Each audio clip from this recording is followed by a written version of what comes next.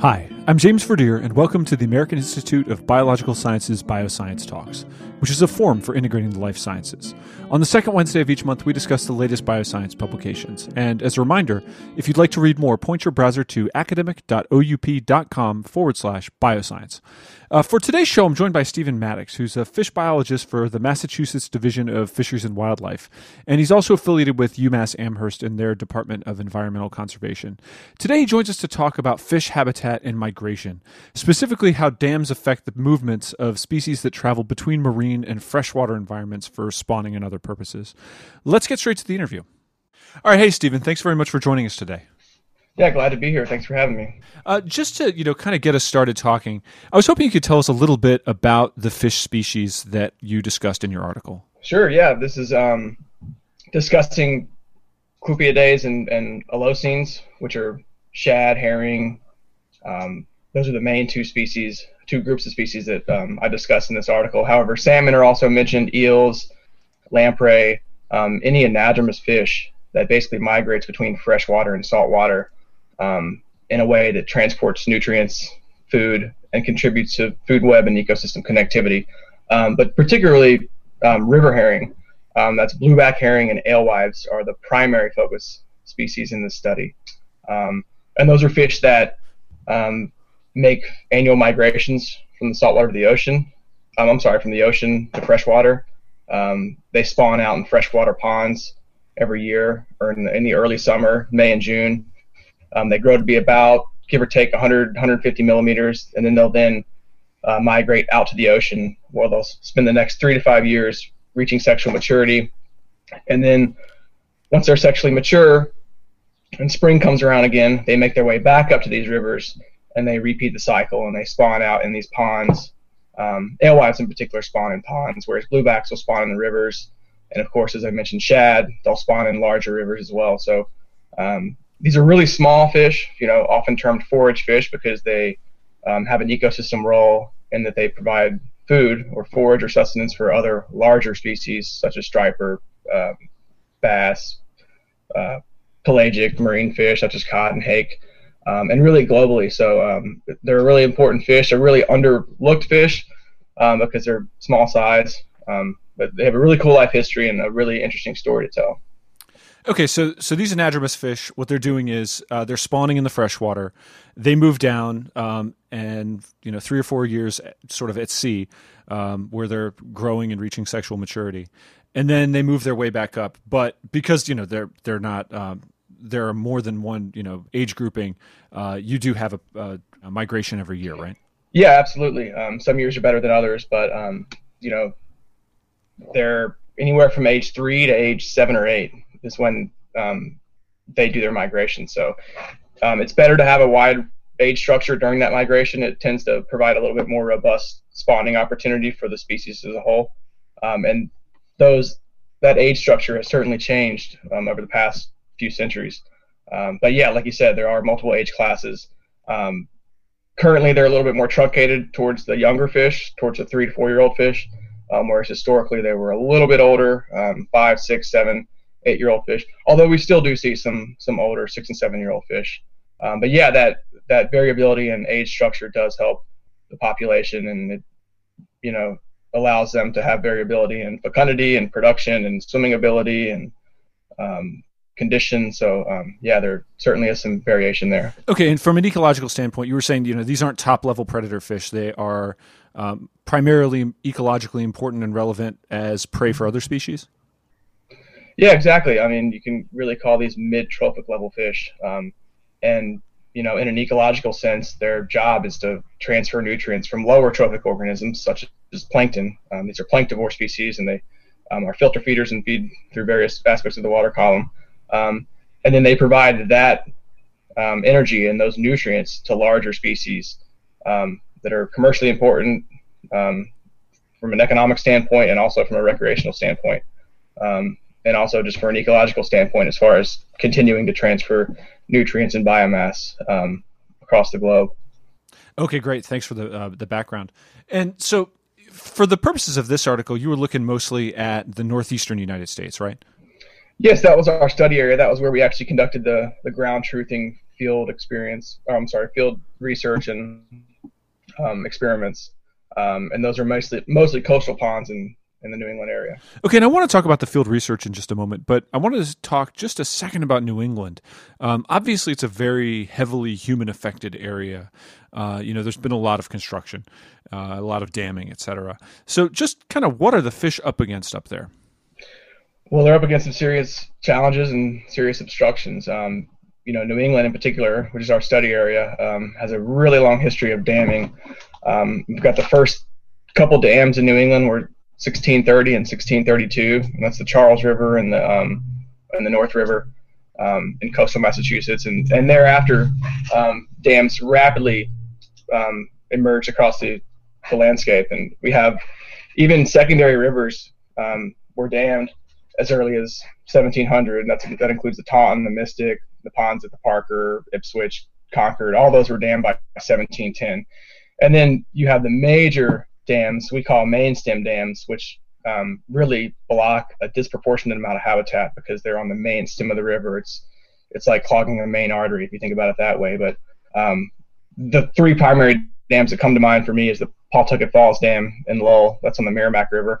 That was constructed in 1825.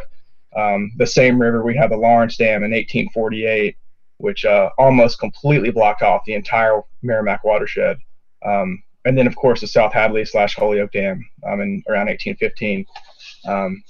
Then, of course, the Turner's Falls Dam on the Connecticut River in 1798. So, the major rivers for spawning for anadromous fish, like the Connecticut, the Merrimack, those were dammed, before 1850.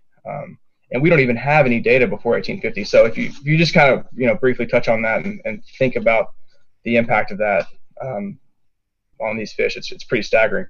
But also, to touch on briefly, they also have a lot of anthropogenic stressors such as development, pollution, anthropogenic nutrient loading.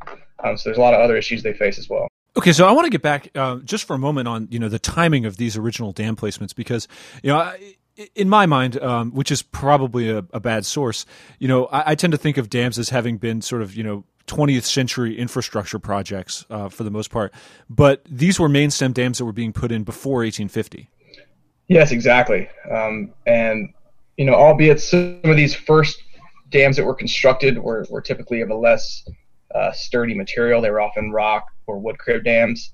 But actually in the early 1800s, they came around with the concrete dams. That was the Holyoke Dam, I believe, was one of the first concrete dams established. But those dams last. They don't get blown out with storms. That they're built a lot tougher. And those main stem dams don't pass a whole lot of fish because they're just giant obstructions.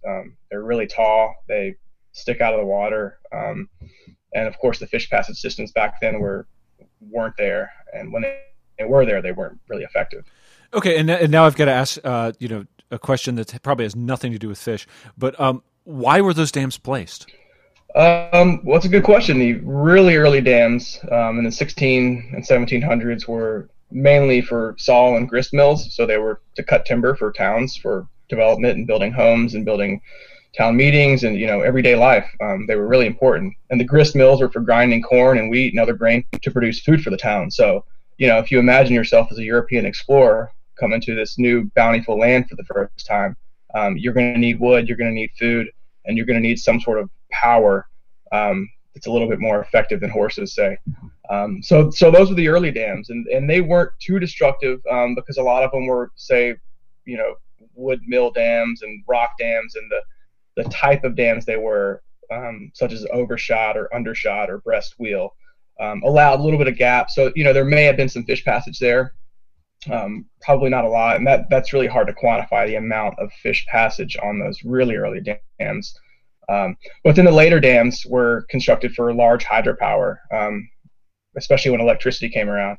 And then also they were developed for flood purposes, and all sorts of other things. But yeah, hydropower, flood, and then of course you also had the larger manufacturers when they started doing brick manufacturers, textile mills, producing hardware, iron forges.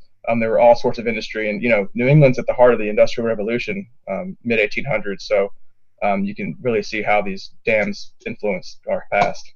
So it seems like one of the questions and challenges with all this is the fact that, like you said, you have this major effects occurring to the ecosystem before your data begins. So there's no good baseline information on how many anadromous fish there were in 1500. We just don't know.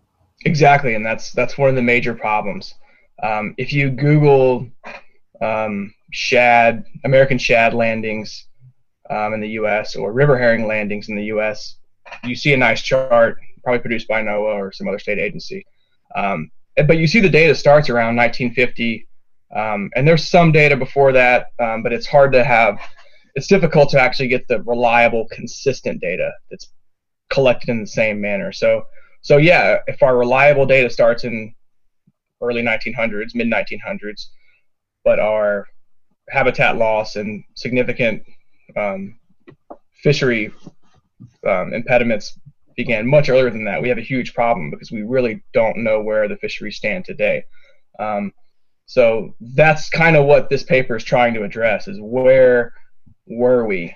We know where we're at now. There's a lot of evidence on that. Where were we, and how far away from our goal are we really? So it's very interesting, and it's kind of overwhelming when you think about it all and actually look at some numbers. But yeah, that's what we tried to address. Yeah, that's enormous because we typically can think of shad and herring landings being greatly depleted since the initiation of high quality data, but it's actually far more severe than that. What did you find? How do you come up with that sort of estimated baseline? Well, it's tough. So, I mean, I guess to put it simply, we asked the question. So I guess I'll get back to the point where herring are produced in ponds. So we can think about each pond, each lake producing a certain number of juvenile river herring that then goes on to contribute to the population.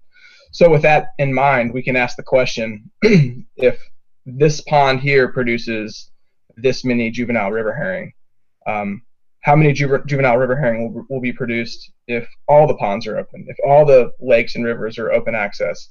How many herring can be produced then? And there's some difficulties with that because a lot of the systems today are obstructed, as you mentioned. So there are some challenges with that. But with our field work, we sampled juvenile herring in 20 ponds throughout coastal Massachusetts, and they all have a wide range of habitat types and access and depths and all these sort of different geographical and physical differences. But this allowed us to capture a wide range of variation to kind of give us an idea of what these ponds do produce in terms of numbers. And then we basically applied that to historical habitat that was intact before damming occurred. And then that allowed us to get at some estimates of historical populations. So you went back and you looked at more or less intact ponds and intact habitat. Then how do you extrapolate from that intact habitat out to the broader historical habitat, and what did you find? Well, the first step in addressing that question was calculating the habitat loss with the timeline of dam construction. So that was the first part of this project. So that was basically looking through town histories, through county histories and historical maps and all these history books, and that took quite a bit of effort. But we basically tracked habitat loss in terms of dams. And what we found basically was that most all the watersheds in New England, that's basically from Rhode Island and Connecticut all the way to Maine, were significantly obstructed by 1850. And by 1900, I think the average percent lake and percent river habitat remained varied between like 5% and 20%, depending on which system you had. Coastal Massachusetts had a higher percent, about 48 or 50% of rivers and streams are available. That's mostly because of intertidal creeks that are likely not used by river herring, potentially bluebacks though. But that was the first step. And then we used some growth rates and mortality rates and length and biomass measurements from other state agencies and research groups to kind of help us produce these estimates of historical fish. But basically in the paper, we highlight a range of estimates of historical biomass. And, the lower estimate ranges from, 290 billion adult spawners that were historically there. And that's much lower than current numbers. And then we have estimates as high as, 2.2 trillion tons of freshwater forage before dams occurred. And then after that, we have an estimate of like 13,000 tons. So it's significantly declined. I mean, our estimates are very conservative estimates, are about 6.7% of historical capacity in terms of river herring. And it's likely much lower than that. We use a lot of conservative estimates, as I said. But the good thing is we do produce a range of estimates. So we basically lost a lot of fish, and we do calculate that in terms of freshwater forage. And that's, again, those juvenile fish.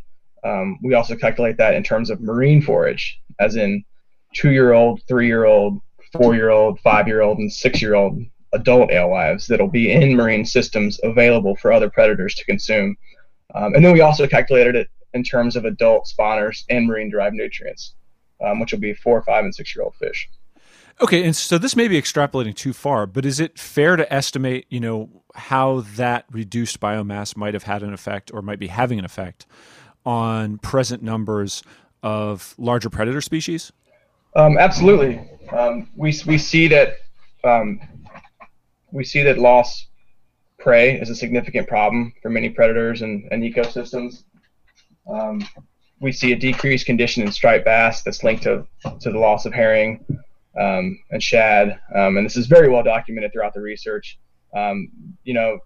Loss of prey is a big problem for trophic cascades. You have predators that are looking for food, and an interesting study by Ted Ames actually highlighted the predator movement of cod and hake in the Gulf of Maine, and he shows that these predators, kind of follow herring runs, and they time their movements to kind of hang out on the mouths of these rivers as these juvenile herrings outmigrate to the ocean.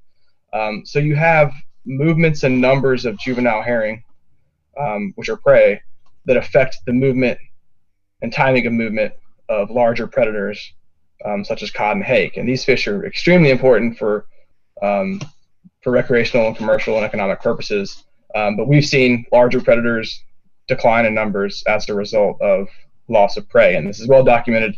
Of course, predators have other stressors such as overfishing and pollution and other things, and lack of recruitment. But certainly it's a huge issue. Everything needs to eat, and there needs to be more biomass on the lower trophic levels to support higher trophic levels. Okay, and so we've done a lot to devastate these populations, and it's had wider ecosystem effects. I guess the next question then is sort of, what do you do if you were in a management role and were seeking to restore some of these populations and ecosystem function? What would be the logical moves? Were you able to address that at all? The best move, obviously, is to remove dams. That's the first option. That's where you're actually fixing the problem. A lot of management decisions and a lot of actions recently have been, fish passage systems I briefly touched on. There's some very creative systems like fish cannons, and at Holyoke we have a fish elevator. They're all fancy and cool and, have great engineering and technology, but, they're not a solution. I don't see those as a solution. I see those as a quick fix. And oftentimes you see agencies and investors focusing on the actual fish passage rather than the larger scale implications of the dam. So not necessarily the fish passage system itself, but they're focusing, or they should be focusing on rather, the location of the dam, the size of the dam, and the species it impacts. And that receives very little attention. So back to the question, dam removal is the first solution. And it's created a cascade of problems. But it is doable. It can oftentimes be expensive, which is a problem. Dam repairs are often more expensive, so that's a trade-off. But yeah, we see when dams are removed, we see fish come back, and that's a really optimistic way to look at it. And it's true. We see the Penobscot River dams removed in 2012 and 2013, opened up 1,000 or so miles of river back for spawning, and we see the next year we see hundreds of thousands of fish coming back that were not there. So dam removal works. Most of these fish have a degree of straying from their natal stream, so usually about 10% or so of the adult fish that are returning back to the system stray to a new system, and this allows them to recolonize new habitat or recolonize old habitat. Um, so dam removal works, especially for a lot of these anadromous fish in the U.S. Okay, and on those dams, who are the natural sort of opponents of removing them?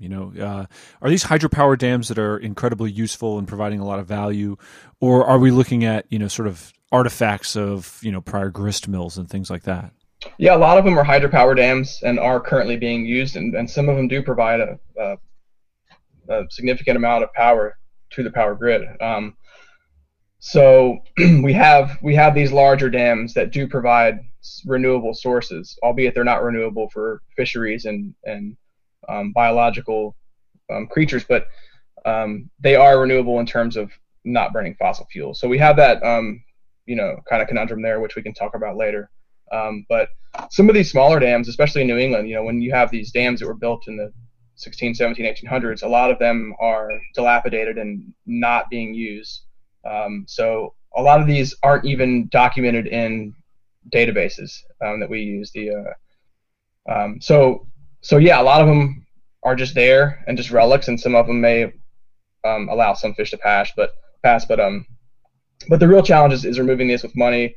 Investors should really consider the cost and the long-term cost of benefits of dam removal and dam construction, especially on certain rivers that are contemplating dam construction, such as the Mekong and other larger dams. But in the Amazon region especially, there's a lot of dams being proposed, and most of the tributaries to the are dammed. And then the other thing to think about, especially not necessarily in the U.S. but in other countries, these large river systems that are being proposed to have dams on them provide a significant amount of protein in fish for natives, and these dams significantly jeopardize the future fisheries for these locals that are relying on these fish. They also can flood upstream habitats when they create the impoundments. All dams do that. They have increased evaporation. So when you have other impacts like climate change, they kind of compound it. So the investors, the management agencies, people making decisions and investing in dams need to consider all of these aspects before the construction, not just the supply of power. We have alternatives that are coming, like solar, that could potentially be remedied with this. Yeah, I mean, it sounds like a situation in which it would be the easy calculation is to go, this is the cost of initiating the dam, this is the amount of electricity that it will produce, this is the current price of electricity, and this is therefore the benefit. But it's probably harder to make reasonable estimates of, this is the loss to the local population of their food source. This is the potential commercial or recreational or tourist lost money. Those numbers are harder to come by. Yeah, exactly, and it's hard to comprehend a number like that. So like in our paper we put, we use trillions of tons of biomass, billions of biomass, hundreds of fish. It's hard for people to comprehend that, and you can see how they say, what does that mean? So you're right. It's really difficult to put numbers on that and to really understand the impacts of it. But it's something we have to think about, and that kind of goes back to ecosystem-based management, where we have to consider all the aspects of fisheries. Every other species in the ecosystem is affected when we make a decision, such as building a new hydropower dam.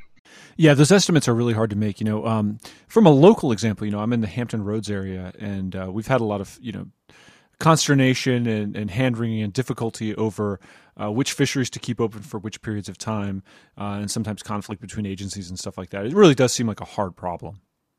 Yeah, and the management agencies that are responsible for putting limits on those fish have enormous pressure from investors and lobbyists and commercial and recreational industry. They have constant pressure to keep those fisheries open. So when you combine that with limited prey resources for those sport fish, you have a big problem. And that's sort of the story of fisheries management in the East Coast. You see, a lot of failures. You see a lot of resilient, positive stories as well. But overall, we could be doing a better job.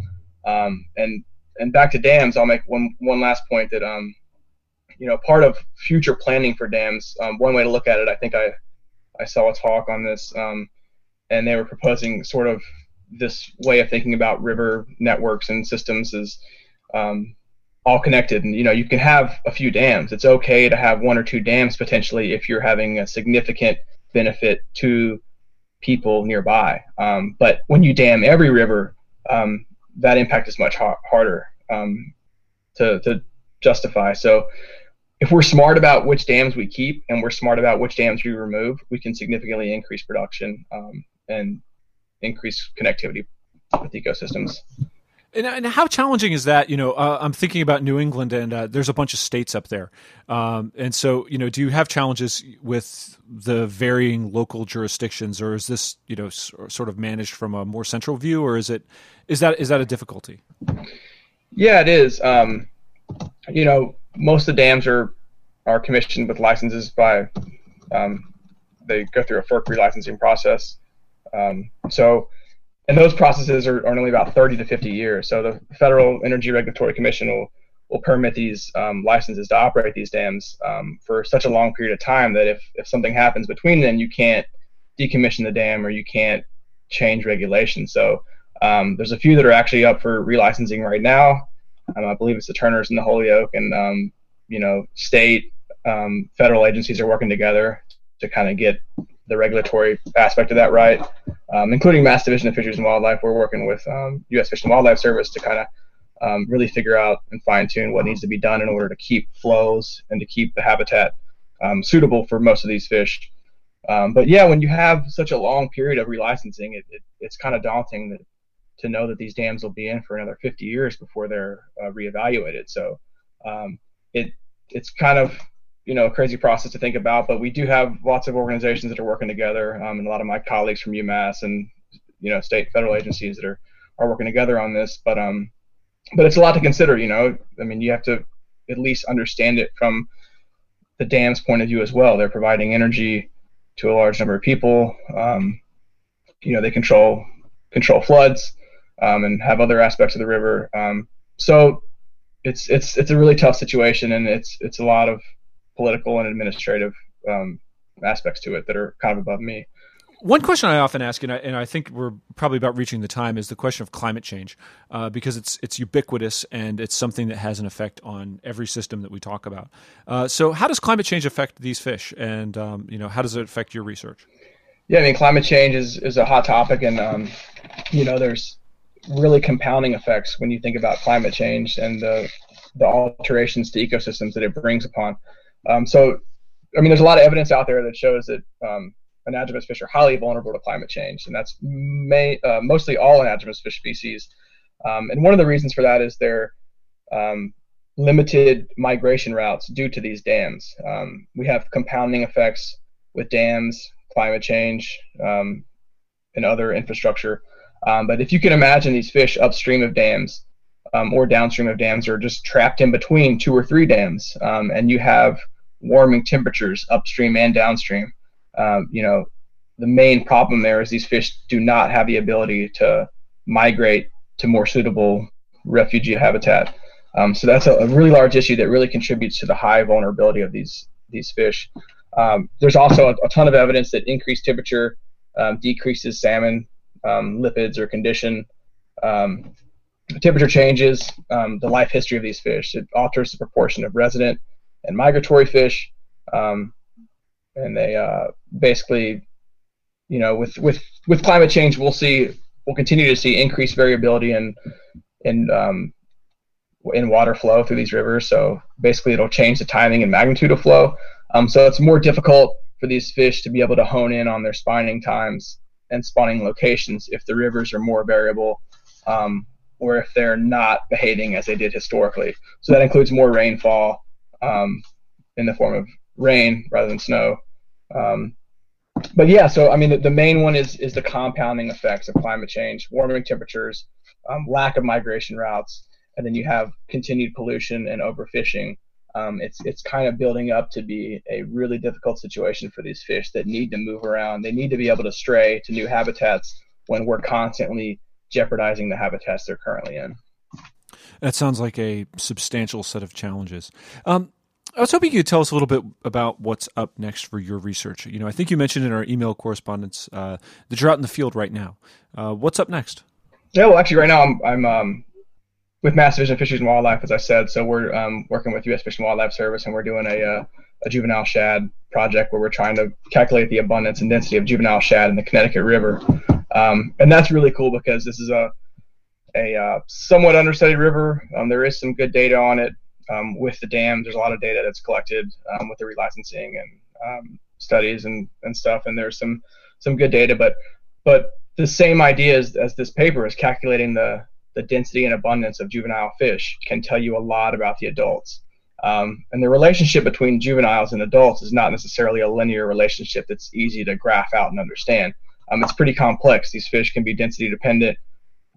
So you have to kind of really be clever about how you model and how you predict the number of adults from the number of juveniles. So this is a really cool project. But what's also interested me is looking at predator fish condition with the juvenile densities of fish. So right now I'm finishing up another project with folks from UMass Amherst and Adrian Jordan, who is my advisor there, looking at the condition and growth of white and yellow perch with varying levels of alewife density. That's juvenile alewife density. So we did a very similar project where we measured the density and size of these juvenile alewives with perch seines in ponds around Massachusetts. And simultaneously, we captured adult yellow perch and adult white perch, and we took them back to the lab and we weighed their livers and took all these indexes of condition to figure out how healthy they were, how much fat they had, how many lipids they had. And then we also looked at their growth. We aged them using their otolith, which is their ear bone. And you can basically, like a tree, you can count the rings and see how old they are. So if you have a length and an age, you can kind of get a growth rate to see how fast they're growing. And interestingly, what we're finding preliminarily, what we seem to be finding is that both perch grow faster in early ages when there's more juvenile alewives. It makes sense. They're feeding on these alewives. We've documented that in this paper right here. And not only do they grow faster in the early ages, they have significantly increased condition or overall fitness or health is one way to look at it. So if you think about that on a large scale, as discussed in this paper in Bioscience, you can really imagine that it does affect the predators. And this is repetitious in a way that we've already discussed the striper condition decline with lack of prey. So this isn't new, but really quantifying it for freshwater predators is new. Herring are typically thought about in marine contexts. I mean, they're thought to contribute to marine predators, which is true, and they're very important to marine predators, but rarely are they studied in freshwater systems, and that's kind of what we did. And these results are really interesting. So it sounds like you're getting into a really interesting level of granularity there, where you can examine the abundance of this herring species and find out something about the fitness of the predator species. Exactly. Yeah, it's really cool to look at that. Especially when they're direct predators.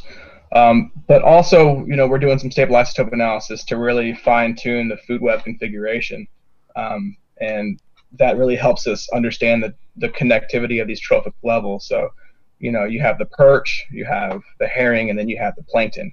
And we actually had an undergrad look at the plankton as well. And as previously noted in other research, plankton communities are significantly altered by these herring as well, due to predation and filter feeding, as discussed. But so you can kind of start to imagine that these pond ecosystems are significantly altered by herring. So these herring alter the systems, and then they themselves are altered. With landlocked herrings, we see changes in physiology from these fish. In landlocked alewives, we see smaller alewives. They have thinner peduncles, longer heads, slower growth, and even earlier age at maturity. And we find that those even can change the structure of the prey and predators. So it's interesting to kind of fine tune, like you said, all of these little aspects of trophic ecology and food web structure within one system. And we can compare those systems, and that's what we did in the study I was mentioning. We actually looked at 28 ponds rather than 20, and we looked at those from Connecticut all the way to Maine as well. And we're finding a very similar spike in condition from perch with that. So it has implications for management. It has implications for reiterating the fact that if these dams come out, seasonal pulses of these anadromous fish can just really supply these predators with a reliable source of forage that they really need to get them through the winter. That sounds like fascinating research, and we'll look very much forward to seeing more of it. Thank you very much for joining me today. Thank you for having me. It's been a pleasure. And that concludes this episode of Bioscience Talks. Just a reminder, the journal Bioscience is published by Oxford University Press on behalf of the American Institute of Biological Sciences and is made possible by the support of our members and donors. Thank you, and talk to you next time.